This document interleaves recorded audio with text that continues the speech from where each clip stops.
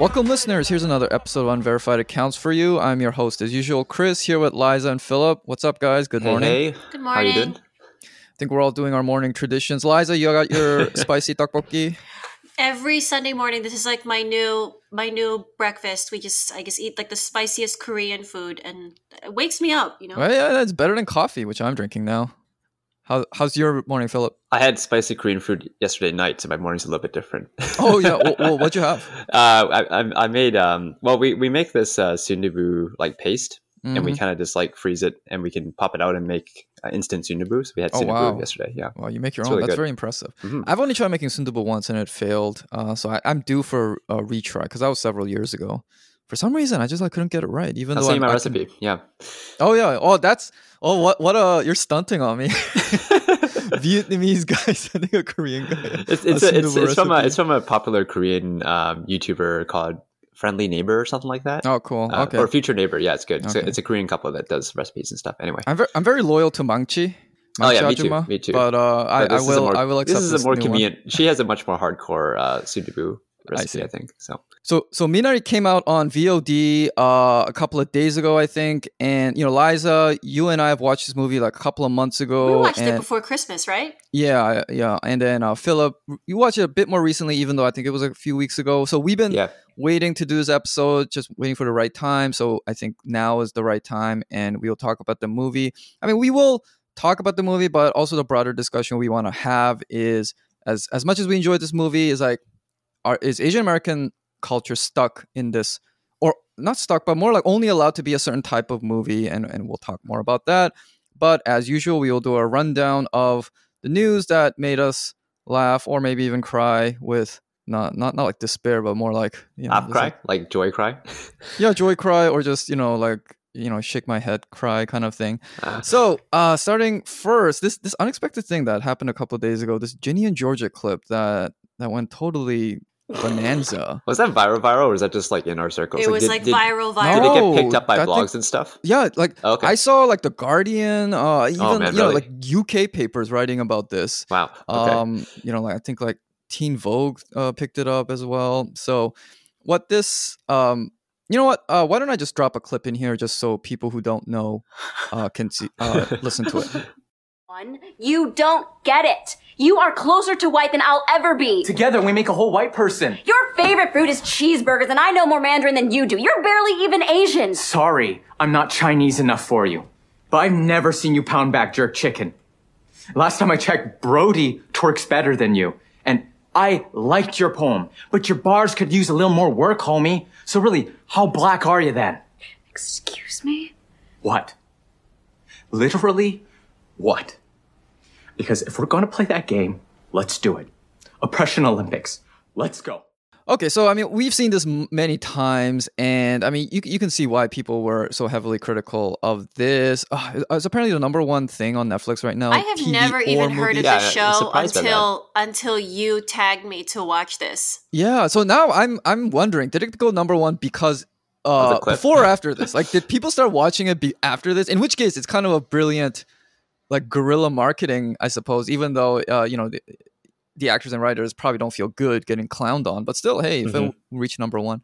But anyway, what were you guys' thoughts when you first saw First of all, like, I was wondering, is the entire show Ginny and Georgia like this clip? I understand they're like cherry picking like an extreme, scene, but like, is the rest of the show roughly in this ballpark, or is it about something else? I don't know, and I don't really care to find out. I mean, even my hate watching has its limits, but I wouldn't be surprised because I saw the trailer and in it, the mom, because the conceit of the show is that it's a very young mom and her daughter, and they're like going around committing like petty crimes together or something. The mom says something like, "We're just like the Gilmore Girls except with bigger boobs," and it has this very like self-consciousness that is very dark bodings, because I think it's a show that's too aware of itself. I mean, if you told me that was what the show was about, I would actually be kind of interested.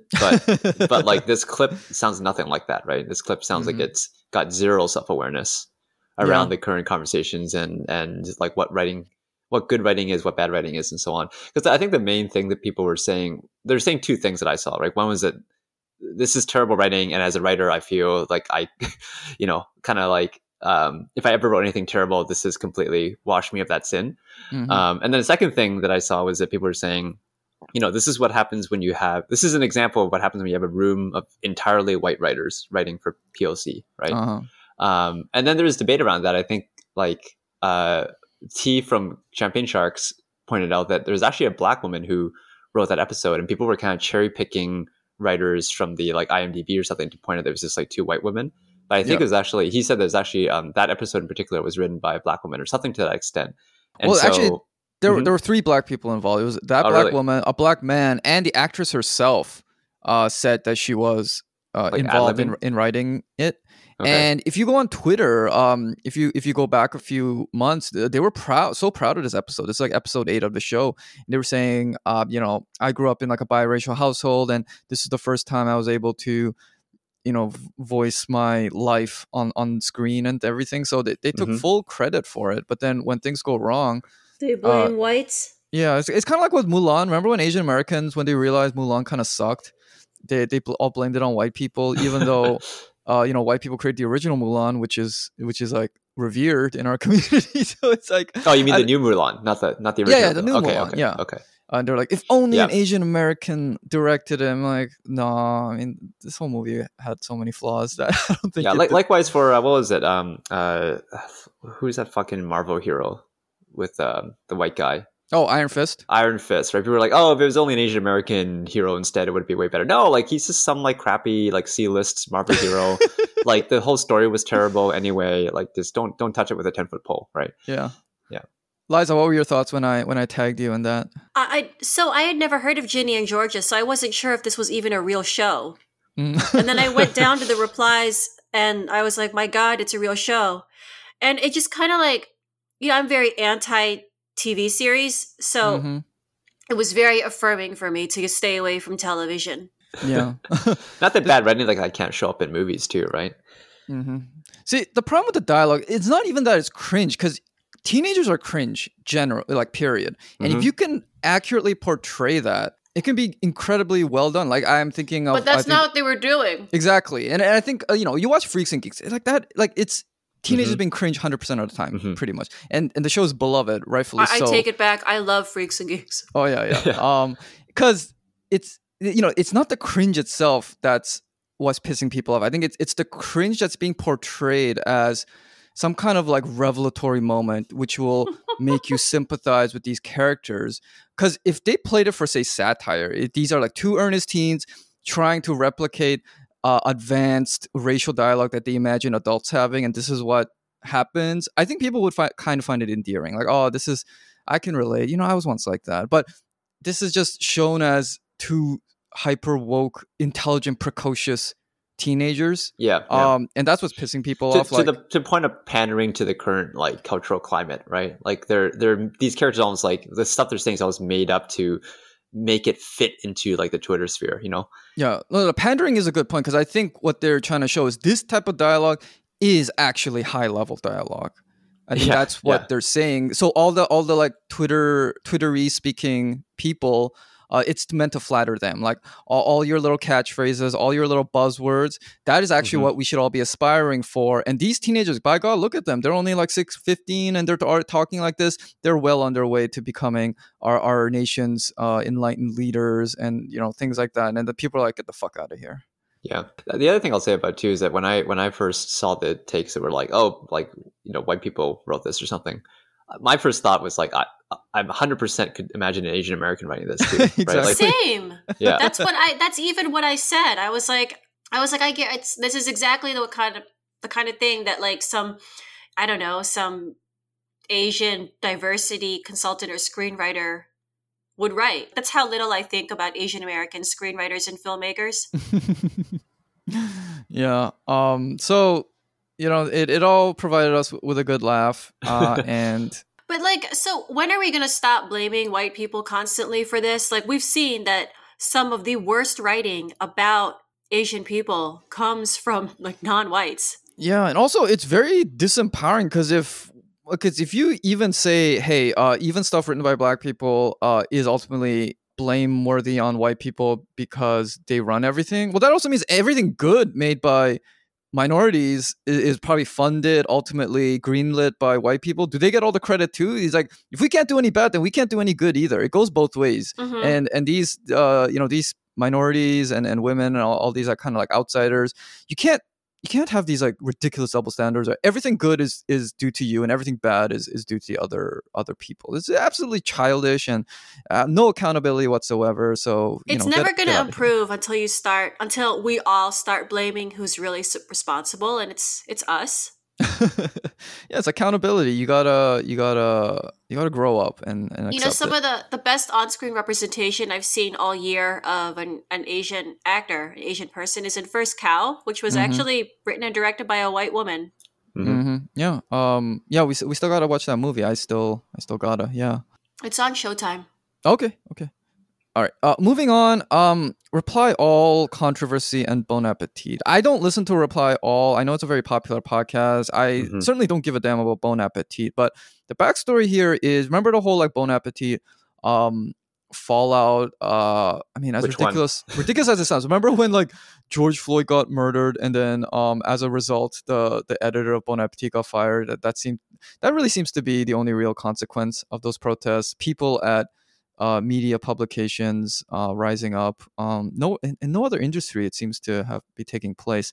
We can talk about why a little bit later. But anyway, there was a controversy within a controversy, and the whole podcast has been. There was a podcast series on Reply All about the Bon Appetit thing. But I think there was some complaints about like a toxic work culture, and that they'd only focused on like white workers at Bon Appetit. I'm not sure. So then. The series about getting canceled for racism got canceled for racism. We need a third level of Inception. I'm sure it'll happen at some point. Yeah. And the reason I bring this up is not because I care about either of those things, but I do want to ask, like, why are these racial reckonings only happening mainly, or at least mainly happening, in newspapers, podcasts, things like that, like just basically the media sphere. It happens in academia too, but I think that it happens in academia, like when tenure is threatened, or like when it's tied to media, like if like a professor's book gets canceled, or like some high-profile interview on TV gets canceled. Yeah, I think it's as those spaces purport to care about diversity and like being anti-racist and so on, and so they are somewhat introspective, and so when something like this blows up, it really blows up, right? Otherwise you come off as a hypocrite, right? Yeah. And so, and also I think this, to some extent, I think like this article you shared about the controversy was from the Hollywood Reporter, another media company. I think media companies like to talk about media companies, right? True, yeah. Like it's like almost gossip that they can publish. So there's that aspect too, right? They blow it up, right? They have the audience. Yeah. And I think that goes to a point that I want to make. I think, ultimately, a lot of the whole like socially progressive, at least all of the people, even from the Twitter person with like 5 followers to like the leaders of like say Black Lives Matter or some of the biggest movements, almost everyone's goal seems to be some kind of content creator, which is why or like content curator. Yeah, and I think that's why that all these the biggest shakeup from these murders of innocent Black people is not more. For example, you would think you would see shakeups in the legal industry or like something like that, but it's not. It's all in the like entertainment and like media. Wall Street would be so easy. Yeah, because I think that's where everyone's end goal is, and for no further proof, just look at the Obamas. They're apparently making yet another movie about the Obamas. It's like some TV show from like the first lady's perspective throughout the decades. And is it going to be like scripted, or is it like? Yeah, they script. I think there's a famous person playing Michelle. I'm not sure if it's Viola Davis or something, but it's someone like her. So it's like a highbrow, like Lifetime documentary. Maybe it's like a documentary that also blends in dramatization or something. But how many movies about the Obamas have we had already? Like 3, 4? It's like a franchise. It's like Obama Cinematic Universe. And none of them have been good, so it can't really be, it's raking in the money. I think it is their ideology, their supreme dream, is to be like content creators.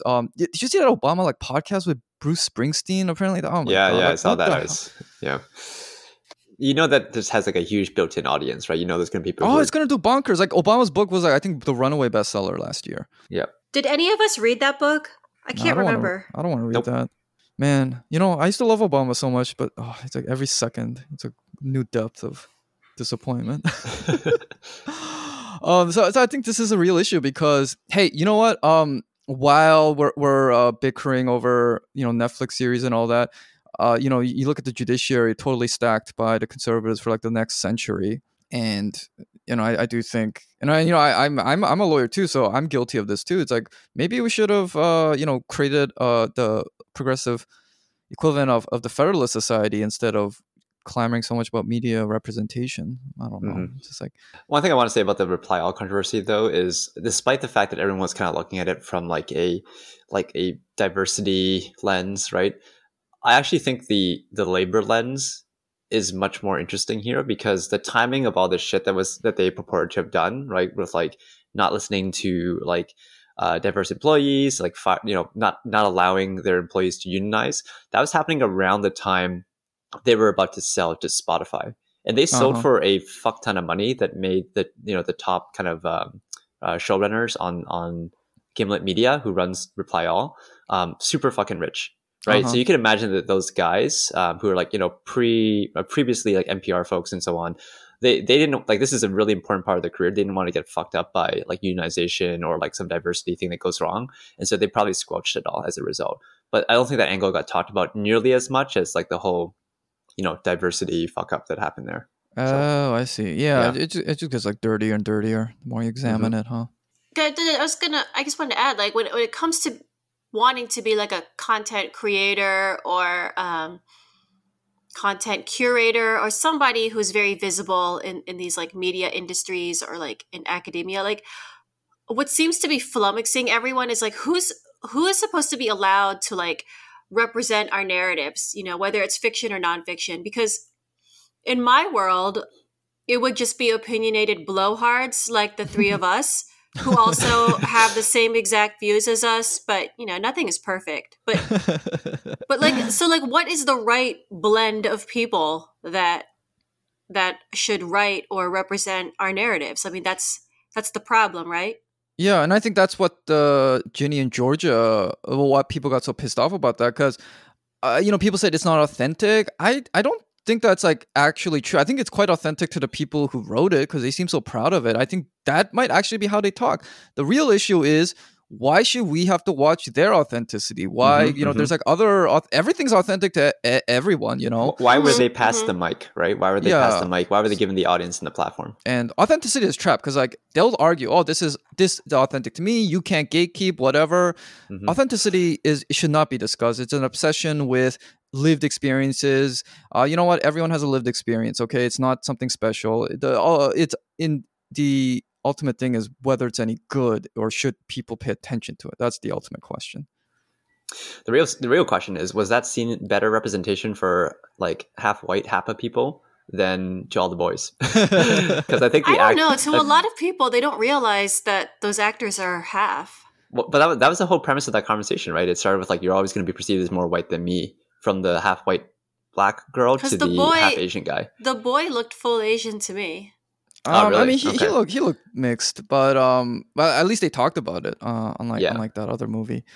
But moving on to happier topics, Minari, which is one of the most celebrated movies of the year, and Liza, the Golden Globes are tonight. So why don't you give us the rundown on what's going on? Yeah, sure. So okay, first of all, I just want to say that the Hollywood Foreign Press Association is such a fraudulent organization that like starting hard, coming out swinging. So who cares about these awards? But so my theory about why the Golden Globes maintain such popularity, because like the Golden Globes, I think it has more weight than it should, because it's one of the few awards shows whose ratings don't dip. Like they like maintain the same popularity that they have even before like everything went streaming. So I think the awards are so dumb. Like when the awards themselves, like it's so cringe when you see a trailer or like a movie poster and one of the actors will have like Golden Globe nominee next to their name. Yeah. It's like, it's so embarrassing. I mean, if I can interrupt for a second, it's already when they say Academy nominee, you're like, oh, that means you lost, even though I know it's a big honor. So it's like, it's not even that. And you didn't even win a Golden Globe. You got nominated for a Golden Globe. It's like, that's a reach, you know? But anyway, go ahead. Yeah, so my theory is that it's popular because it's the only show, at least that I know of, that awards both TV and film. It's one of the few awards shows that's televised, and then usually when we're not in a pandemic, it's held in it's not in an auditorium. Everyone's like sitting at round tables, so we get to see all the celebrities like talking to each other. And we get to see their reactions when winners are announced, or when the hosts make jokes about the Hollywood Foreign Press Association. And then, of course, there's the marketing, because for some people, it's like their way to market their movie before the Oscars.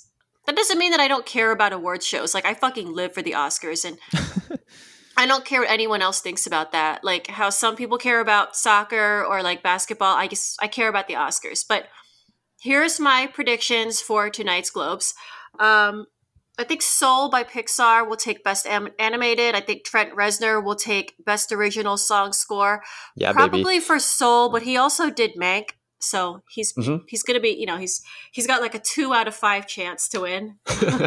I also really like the animated Wolfwalkers. I don't know if you guys saw that. It's on Apple Plus, and it's a Celtic fairy tale, which is 2D and it's hand drawn, and it comes from Apple Plus. So if we have a Wolfwalkers moment tonight instead of Soul, it'll be because Apple decided to do a big campaign push for the movie. Best Supporting Actor, I think it's between Daniel Kaluuya for Judas and the Black Messiah or Sacha Baron Cohen for Trial of the Chicago 7.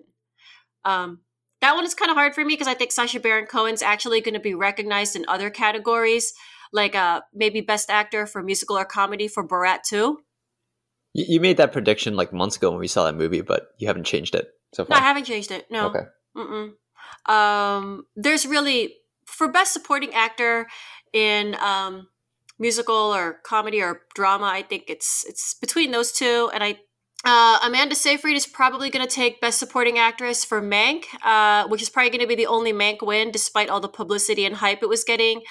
Let's see here. I'm actually for Best Actor in a Motion Picture Drama, which is also a wild card for me, I'm rooting for Riz Ahmed for Sound of Metal. But I think that Chadwick Boseman seems to be the favorite for a posthumous award for Ma Rainey's Black Bottom. Oh, yeah. It's going to be a tough one. Yeah, I suspect that a Riz Ahmed win is the only win that people will accept without outrage, because I think if Gary Oldman or Anthony Hopkins wins, people the will woke crowd just riot. It's not good. Yeah, they will just be all over Twitter screaming in anguish. And that narrative is already decided. And it sucks because I really think that Shia, I can't pronounce his last name because it's French, so I'm just going to call him Shia the Beef. I think that he deserves recognition for his performance in Pieces of a Woman.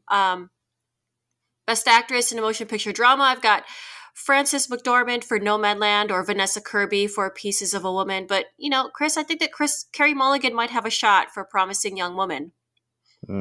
And for Best Director, it's going to be Chloe Zhao. Chloe Zhao? How do you pronounce it? Zhao, I think. Chloe Zhao. She's going to get Best Director for Nomadland here at the Globes and also at the Oscars. Like she's Nomadland is going to go Best Picture. It's not my favorite of the year, but it's really good, and I won't be upset if it wins. You know, the only reason I don't want Chloe Zhao to win is because her next movie is Marvel's Eternals. Oh yeah, and I don't want her to talk about that, but I know that she probably is contractually obligated to. So I would like a very Marvel-free year. So it would be a marvelous year for cinema. Are we getting close to a Marvel-free year? I don't think there's much Marvel lined up for anything. WandaVision, I don't know. Maybe I know. Actually, TV, 2020 was very Marvel-free. Okay, well, thanks, Liza, for all those predictions. We'll see how you do. We'll do a count in our next episode. Do you score yourself every award show, Liza? Yeah, I am wrong every year. Okay. Oh no, that's not good news for your picks then. No. I stand by all of my picks because I believe that my picks are the best. But unfortunately, voting bodies don't agree with me. Yeah. You're like the Charles Barkley of predictions. Is he always right though? No, he's always wrong. He's infamous No, for what I'm getting saying everything is, wrong. is he always right? As in, like, yes, he is correct. Oh, I think so. I don't know. It's like whatever he does, it always goes the opposite. See, I'm always right. It's just that they don't agree with me. Right, and I think it's the case with him too. Like, he'll pick actually the better team on paper, and by all logic they should win, but somehow they lose because he picks them. I got into a screaming fight years and years ago because of the Hurt Locker versus Inglourious Bastards. Oh, okay. My well, I know which one Bastards. you picked. Yeah, I know which one you picked. And no one talks about Hurt Locker anymore. Yeah. All right. So with Minari, this same controversy happened with The Farewell, in which it's in a foreign language category, right? It couldn't get in the, I guess, more general one. So there's a whole that's how issue. the Golden Globes works. It's just the foreign language can't compete in Best Picture at the Globes. Yeah. Also, who cares? Because it's the Globes. It didn't stop Parasite last year. Yeah, in the Oscars, it can. Right. You can contend for Best Picture because there's no rule for that in the Oscars, right? So it seems to just be kind of. I think people need an excuse to vent their real life frustrations about not being seen as American because they're, Asian or Black or non-white. So then they take this as an issue, but it's like it's the Golden Globes. There's 1 billion awards. He's like, if you want to make a fuss about the Oscars, but the Oscars doesn't have that rule. So there's the Golden Globes nominated Emily in Paris for case in point, right? Yeah. I would say that the foreign language category at the Globes probably has the best movies anyway. Yeah. So it's like, just embrace it. The foreign language issue is only an issue for people who don't watch foreign movies. Right, and they think it's a pejorative. Right. It's only an issue for people who don't even watch movies. Like it's an issue for people who think the Golden Globes are supposed to be a serious event. Yeah. Mm-hmm. All right, so let's before we get to talk about Minari then what we liked and all that, I think there's a debate that we need to settle. Is Steven Yeun hot or not? Because growing up, I always saw, People Is that magazine. A rhetorical question? I don't understand why you're asking that. No, because I've been gaslit my whole life in that, people will release their like 50 most beautiful people list or whatever. And then there'll just be like some random minority they put in because they put no thought into it at all. So I remember seeing like Asian guys there, and it just seems to be like the only one who had a TV show or movie that year would just get in. So I don't know if, Hollywood has deemed Steven Yeun hot just because, he's just in a lot of stuff, or if he's objectively attractive. Are you saying that you don't think he's hot and that it's like some sort of like, I don't know, like a charity award or something? That's kind of what I'm saying. I've been like punked so much in my life via the media that I don't know. I don't trust my own sense when it comes to like Asian American male celebrities. So what do you guys think? I think he's hot. I don't think that John Cho is though. Yeah, that's the thing. Like, everyone's like, "Oh yeah, John Cho." So I was like, "Are you just saying that because he's like the only Asian guy there?" I mean, he's not. He's no Hiroyuki Sanada. Mm-hmm. Right. Philip, what's your opinion? You have to have long hair for that one. Yeah, that's a separate debate. I think Steven Yeun his breakout role was as Glenn Rhee in Walking Dead, right? And there he plays like the one kind of like kind of chipper, optimistic character in a very, very dark world. And not only that, but he also has this, relationship with his counterpart where he like kind of comes off as he fills the role as like a kind of honest and like dedicated husband as well as future father, though he never ends up having the kid while he's still alive. Spoiler alert. So he, what I'm saying is that he just plays a very different kind of masculinity on screen, right? In that big role that defined him as like a rising star, and important Asian American actor. So like, I think he is hot, but he's hot in a way that like, kind of like a lot of typical like hot white guy actors are not, in that he plays like a good guy. He doesn't play like necessarily like a straight up badass, right? One of those kind of roles, right? He plays a guy who's like, you can identify as being like a good guy who's also very attractive. So it's a different kind of hot, but I do think he is hot, yeah. I don't even think he's a different kind of hot. I think he's just hot. Yeah. Like if we're going to talk about different kind of hot, then I would put John Cho in that category because I'm not attracted to him. Well, I think Steven Yeun definitely, if you saw him in real life, I think he'd be like head and shoulders above, the average person on the street, just because that's how most actors are. They just in real life they're probably like blindingly beautiful, but on screen, especially when you like compare them in like a movie world where everybody is like a model. We kind of had the same conversation about Carey Mulligan last week. I think so. Yeah. If exactly. she was your coworker, she'd be like the hottest girl at the office. But then in Hollywood, she's above average. Yeah. I still think that was because of hair and style and like wardrobe. But like that's also part of the thing too. Like when these actors, when you see them on the street, they are now at the point where they can like, afford a stylist and have like great hair all the time. And that makes a big difference versus like the average dude on the street. Right. Yeah. Actually, I think Carey Mulligan's a pretty interesting comparison, because I think Steven Yeun, his like hotness has grown over the years because he has proven himself to be a bit of a more unconventional actor. Like his roles, like for example, like he's a great guy in The Walking Dead. Yeah, if you watch Burning, he's a total scumbag. But very sexy scumbag. Very very unsettling. Like he's like a bad guy, but you don't really know why, because you don't know that much about him ultimately in the end. And then in something like Sorry to Bother You, he's this kind of like this subversive organizer who's like not like a good guy in the sense he obeys all the rules, but he's also fighting for a good cause. So I think that has really helped him, because he's more interesting, and interesting is always hot, as opposed to just being a cookie cutter, look at my abs kind of guy. Yeah, he's sexy because he's passionate in that one, versus Walking Dead, he's sexy because he's a good guy, versus in Burning, he's sexy because he's a sociopath, right? Yeah. All right. So let's finally talk about the movie. I think we all really enjoyed the movie. I watched it, months ago. I remember just, being very captivated by it. I didn't cry in it like so many. It seems to be like the standard Asian American response to it, but I was, it's a touching movie without being cloying or too sappy or melodramatic or any of that. What did you guys think of the movie? It's like a trauma movie done right. Yeah, I think that it's the best kind. Like the whole immigrant trauma, kind of thing. I think it's the most. I can't envision it being better done than this. Yeah, I think what I liked about it was that it was done in a way where it avoided some tropes of immigrant movies or immigrant stories. And it also like looked at other aspects of the immigrant story that immigrant stories tend to overlook, because they're so focused on like what they think the audience wants to see. And what I mean by that is like, the one thing I noticed is that there's very little racism in this movie. Like I don't know if I missed anything, but like the only bit of racism I recall was like when the daughter, Anne, is at the church gathering, and then this little girl like comes up to her as white girl and says like a bunch of like racist like ching chong things to her, and says like, let me know, like stop me when I say something Korean or in your language, right? And that was the only thing. And there was nothing from like any of the other white characters, of which there are plenty in this movie, right? It wasn't about their kind of struggle against racism necessarily. It was just about their struggle as people trying to like make a living in this rural part of America.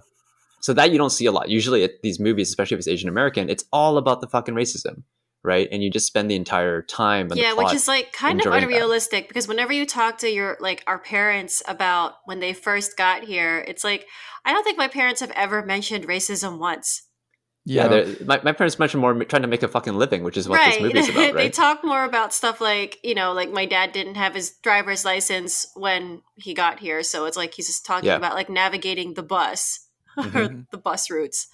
Well, I think there's a reason, but it's all implied. Like, for instance, like why are they stuck working this crappy job as, sorting out They weren't stuck though. He chose that. But it's like, but when they arrived, why was this the only job that was available to them? We don't really know about their background. Maybe they were farmers and this was the only thing, but it seemed like this, like it was either be like a chicken sex sorter for the rest of his life, or, purchase this kind of weird piece of land that nobody really seemed to want. And that was the only thing that was available to him. So it was all implied, but it wasn't made explicit because usually, our parents didn't explicitly talk to us about it. Well, mine kind of did, but that a lot of people don't, because they bottle it up, and even to themselves, the husband and wife, they don't really talk about it. I actually don't even care how realistic it was that like very little racism was depicted. I just care about the fact that they didn't like really try bothering to address that obvious thing that people might expect, especially a white audience might expect, right? And just went and did their story. Like I really respected that part of of the story writing and direction, right? Yeah. Or else you end up like Ginny and Georgia. You know, that's what happens. Yeah, exactly. You go too hard on the bullshit, right? And then the other side of it is like the other plots, that the other kind of threads and themes that were kind of explored, especially the theme around, you know, Steven Yeun's character Jacob and his like ordeal as a father who also wants to be independent, right? What's it like trying to raise your kids in this very difficult situation, you know, maintain your relationship with your wife and so on, while also trying to follow the path that you want to follow, right? There's a lot of really beautiful short lines he delivers where he's like, I'm so happy when I love working outside, you know, I like, you know, he's very passionate about this whole farming thing, which sounds maybe crazy to us, right? And he really tries to put his heart into it, and you get to see that. That part, like that aspect of it, I think was a nice thing to see alongside just the generic immigrant story piece as well.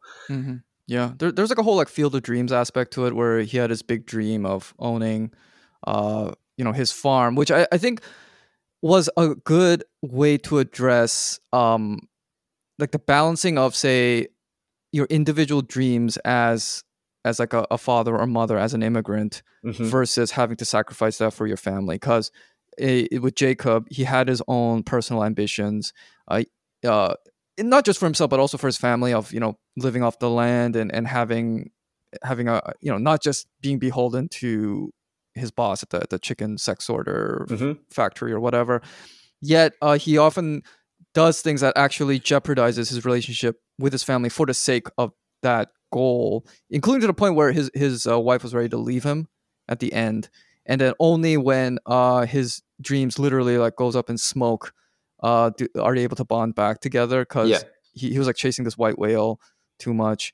And but you don't really know what happens after the movie, because you see them, you know, he's finding like a new well to dig, and maybe he gets his dream after all, but he's not so willing to throw away his family for the sake of his family. It's like his priorities got fucked up.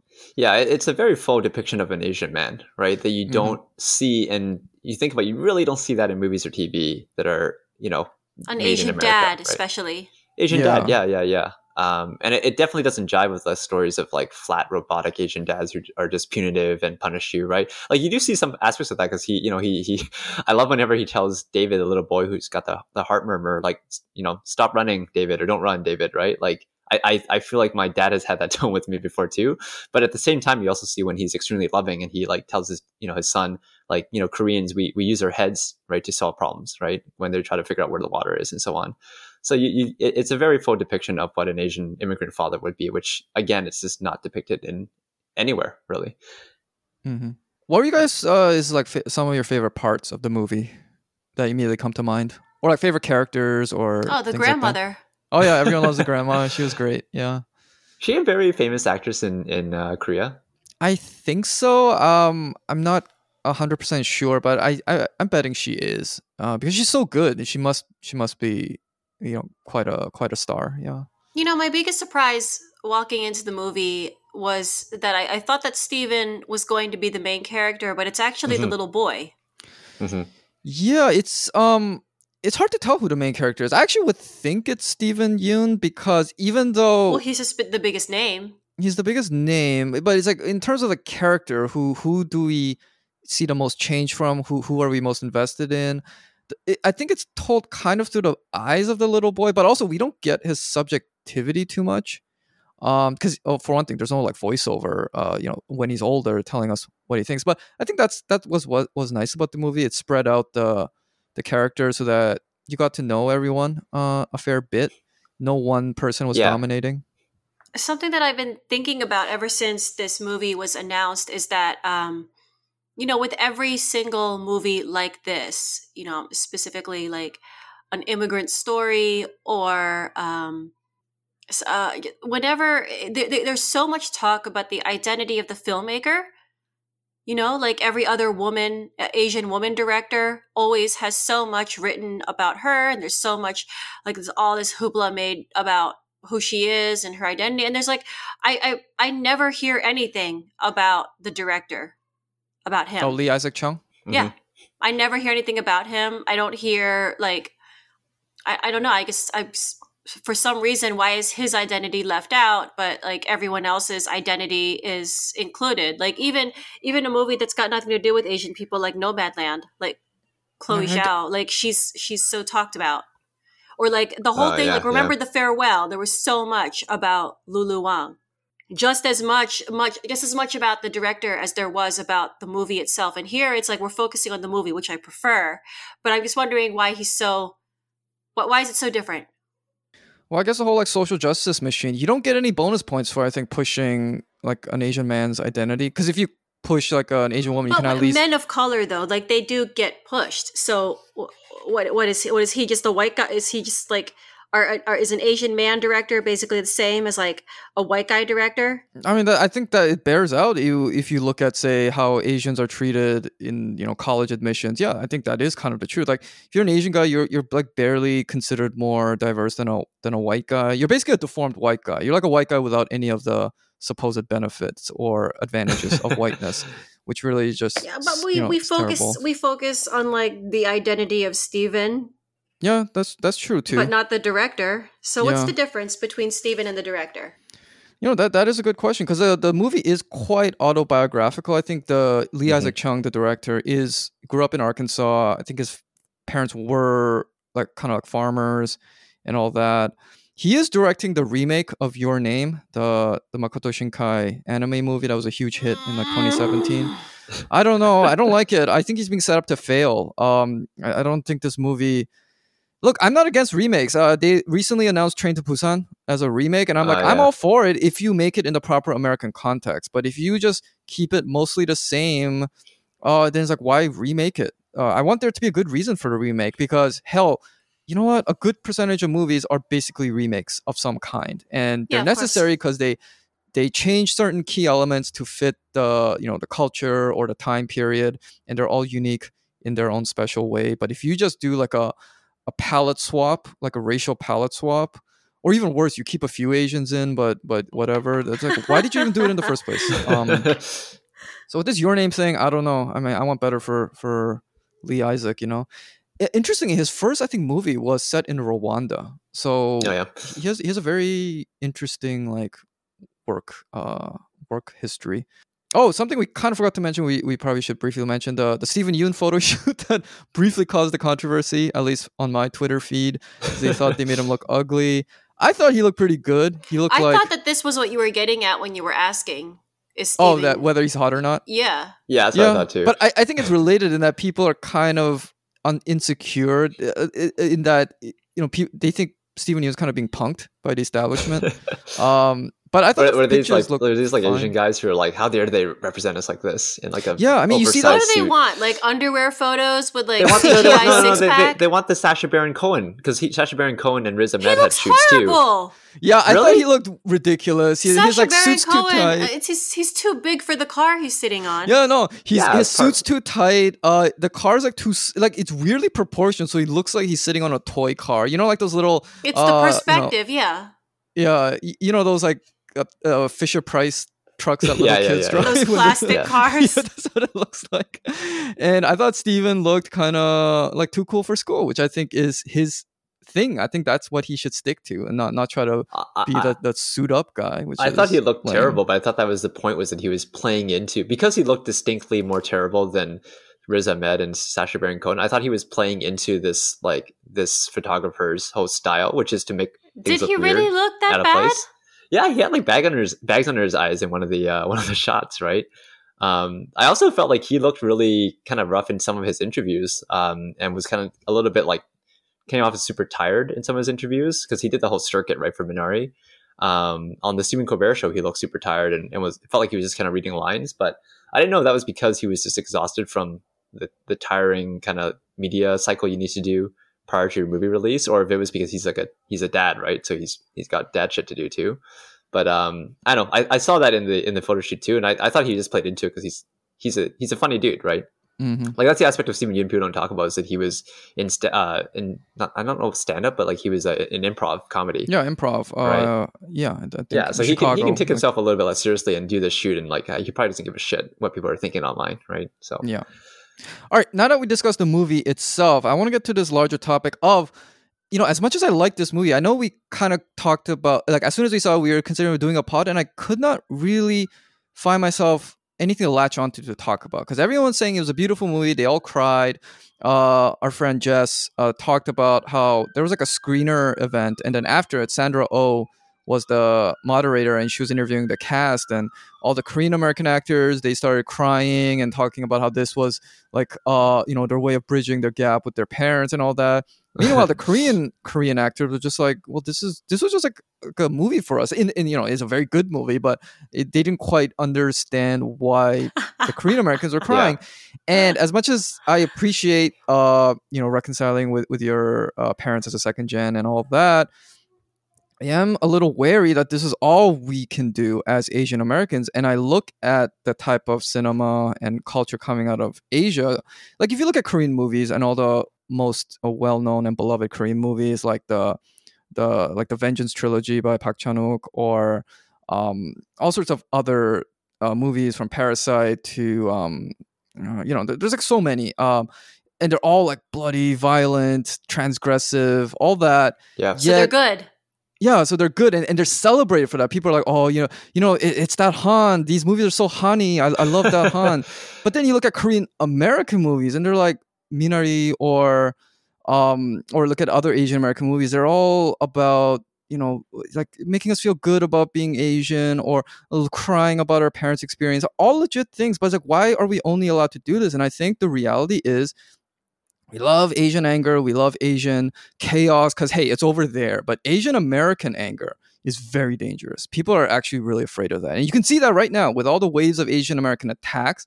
Most Asian Americans, even especially if you're like kind of like a celebrity, all you can really say is, we're heartbroken. Why don't they love right us? Now. Yeah, this must stop right now. Or you get kind of mad, but it's like, okay, but we can't like blame anybody else. The only time they can show any kind of anger is when they blame white supremacy. Right. Then all the anger is allowed to come out. Yeah. Well, like before, you're only allowed to get angry at other Asians. Now it's kind of, I guess, progressive. You can blame white supremacy, not really white people as individuals, because then you got to give up people in your own lives. But white supremacy has this nebulous, floating fortress of evil that everybody blames for everything. That cannot be solved, can never be defeated, but you can project all your disappointments and anger at. So I want to talk about that, because I do want to see more transgressive Asian American stuff, but I think there's a deep, deep fear of that.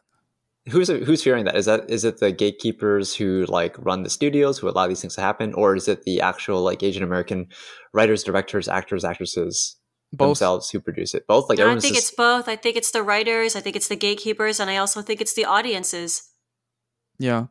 Well, the thing is, if you are like an Asian American, writer or filmmaker or whatever, and you have these ambitions, it'll be stamped out of you pretty quickly. If you have dreams of making it at any level. And I think society as a general is very fearful of Asian American anger, because for one thing, it is justified. And if it is expressed, it fucks up a lot of established kind of like hierarchies, whether it's, who gets priority among liberal circles in terms of sympathy and all that. And, Asian Americans are, the function we play in American society is like the good child. We're the child that turned out well in terms of minorities, with like, Black people and Latinos for less to a lesser extent. We're supposed to be everybody's sidekick. Right. With those other minorities, they're like the kids that whom the parents failed, and the parents are always having to make up for that. But the parents being like white people, but the parents, in order to rebalance their, I guess, conscience, you get to look at Asian Americans like, with them we succeeded. It proves how our methods can work. We're not total fuck ups. And if Asian Americans get angry, it fucks that up. So we are not allowed to get angry, even though Asians from Asia, they love it when we get angry. But who's not allowing us to get angry? Because honestly, every time an Asian person gets angry, it's other Asians that tell them to shut up. Well, exactly. I don't see white people telling Asian people to shut up. Well, I think it's always Asian down, people right? telling them. Yeah. And then, like, where did those Asians learn it? It was from their, like, non-Asian peers and superiors. Like, this is your place. Your job is to police Asian American anger and make sure it doesn't get out of hand, because if it does, it's going to cause headaches for everybody. So where did they learn it, though? You mean those, like, non-Asian people? where did the Asians who are stamping out all the Asian anger, where'd they learn that from?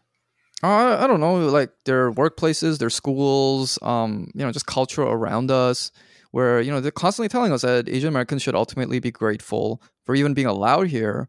And we really don't have that much to complain about. Because I think it comes from both ends. It's like it's coming from white supremacy and very white liberal ideas about us. But I think it also comes from the out of control SJW crowd. Well, sure, yeah. And they're in fact, I see more of it coming from the out of control SJW crowd.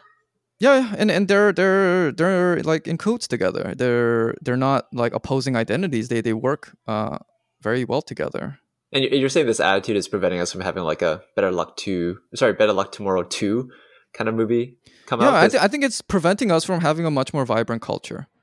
There's this essay by Laura Kipnis that I really liked. It's called Transgression and Elegy.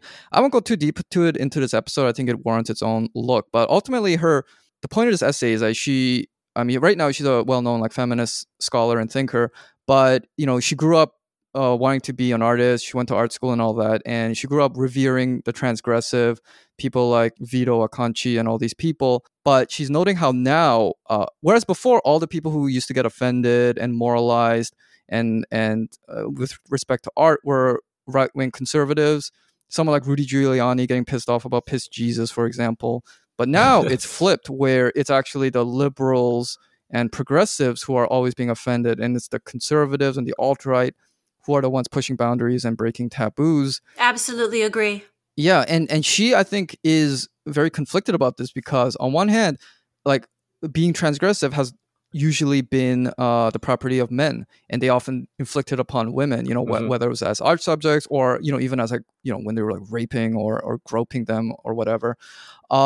So as like a feminist, you're like, okay, maybe we shouldn't revere transgressiveness so much. And she notes how now we're in like the trauma age. Everything is trauma. That's the source of all our cultural output.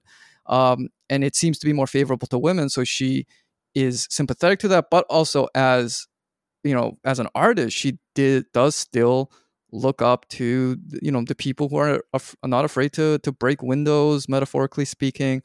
So I bring that up because I think Asian American culture has so much always been steeped in trauma. I don't even know if we've ever had a transgressive period. And I think we need that because, I think trauma has its merits, although Kipnis has this very interesting line where she says that trauma is a bigger tent than talent or inspiration, which seems to be quite a diss at the whole like trauma-centered artistic movement, saying that, like transgressiveness takes inspiration and talent, which is rarer and harder to do, rather than trauma, which pretty much almost anyone can do. But yeah, trauma could be as little as like I missed going to prom senior year, something as dumb as that. Yeah. So my thesis is Asian American culture needs to be far more transgressive. I don't think we've ever had one because we've never been allowed one. But if you're an artist, you should be pushing boundaries. And as much as I love, Minari or like The Farewell, even though Liza, I know you hate that movie, I enjoyed these movies, but I'm getting kind of tired. Yeah, I enjoy them. I don't want to see any more of them, though. I agree with you. Or like it's the immigrant story, or the weepy thing, or the self-esteem booster. Let's be proud of being Asian. Mm-hmm. Yeah, seriously, I don't need a self-esteem booster. I'm fine being Asian. You don't need to convince me that it's great to be Asian. I already know that. Yeah, and it goes back to our Generation Wuss episode. We all agree with Bret Easton Ellis. Things that are art that's moralizing and all about making yourself feel better usually is terrible, or at least not as good as it can be. Even if it's good, it's kind of like not that good. So your proposal from like the perspective of making art and content, and Asian Americans becoming more transgressive is like fewer Minaris, more Better Luck Tomorrows, right? I want to say Better Luck Tomorrows. I think of a few examples in like Asian American culture generally, and some of these are more extreme than others. I think Better Luck Tomorrow is pretty extreme, which kind of sounds sad to say because it's not even that extreme if you think about it. I think Private Citizens, which you, Philip, and I have talked about, I think that approaches it. I think Free Food for Millionaires, especially isn't that adaptation coming out pretty soon? Yes, I'm very excited and a bit wary. I hope they don't water it down. But even especially given its context, in which it's supposed to be this literary like hoity-toity type of novel. I thought it was quite transgressive for within its like genre. So I want to see more of that, and I want to see, like we can theorize like what would like an Asian American Parasite look like? It's a question I constantly ask myself. You guys wanna like play a little game, try to suss it out, see what it should look like. If we it's gonna have to revolve around the whole like Ivy League rat race. I think it has to have something to do with that part, because that's so. I mean, for Asian Canadians, I find it's not as big a deal. For Asian Americans, I've learned it's such a big fucking like watershed moment for every kid, right, who grows up. So it has to do with that. I don't know how, but yeah. So okay, let's envision the poor family first. Yeah. The Song Kang-ho's family from Parasite. What would they be if it were an Asian American like remake? They'd be like Parasite? Cambodian or something. They'd be like probably Cambodian. Yeah, they'd be Southeast Asian. They would not be Korean, right? Southeast Asian. Obviously, probably like less English fluent. Definitely the parents. The parents would not be able to speak without like a thick accent and broken English, things like that. Right. Or not. The rich family is basically Christy Teigen and like John Legend. That's the rich family. Yeah, I think definitely like literally them. Definitely Ivy League educated. Or famous. Famous. Let's not get that extreme. I think because even in Parasite they weren't like living under like K-pop stars or something. So within the context of everyday life, what is the Asian American elite? Then definitely the mom would be modeled completely after Chrissy Teigen. Sure. But let's keep them like full Asian. Just Chriselle Lim then. Yeah, maybe. I think definitely either the man or the woman has to have like a white partner. I think in Asian American. Or or just a non-Asian partner, definitely. Right, or maybe nowadays it's going to be like a Barack Obama or Michelle Obama. That's why Kristen Teigen and John Legend's good, right? Because she's half Asian technically, right? Thai, and he's black and rich. I actually didn't know that she was only half. I thought she was full Thai. Oh yeah. Oh okay, really? Okay, that makes sense. But yeah, I think they would code too much as black. It would be a bit confusing. Hey, that would be an interesting movie. No, but that would be exactly what we're getting at, right? Confusing. Mm-hmm. Because it's like we blame too much on whites. We blame too much on white supremacy. Yeah, and I think they would work in some kind of like cultural industry. I don't think they would be doctors. I think that's no. I think that's a little. The mom would be like an influencer type. The dad would be like, I don't know what the dad would be like. Maybe he'd be like a director or something, or like a writer, someone very producer, successful. Or like a cool tech guy, not like a Microsoft like a startup engineer type. Yeah, but startup, like a startup cool CEO, startup, the kind successful. of guy who hangs out with like Elon Musk or something like that. Not like an irrelevant nerd coder type. Yeah, and I think that would really bother a lot of Asian Americans because they would see themselves too much in the upper class family. And Liza, that would fucking disturb people for sure. Yeah, Liza, you brought up Chrissy Teigen. She became kind of infamous because she had that tweet where like, "Oh my god, I love Parasite. I relate to it so much." Then she has that picture of her like forcing her maid to dress up like a plague doctor and for do Halloween. Her nails. Oh my god! And then she boasts about how I think every few days she buys a new set of AirPods because she always loses them.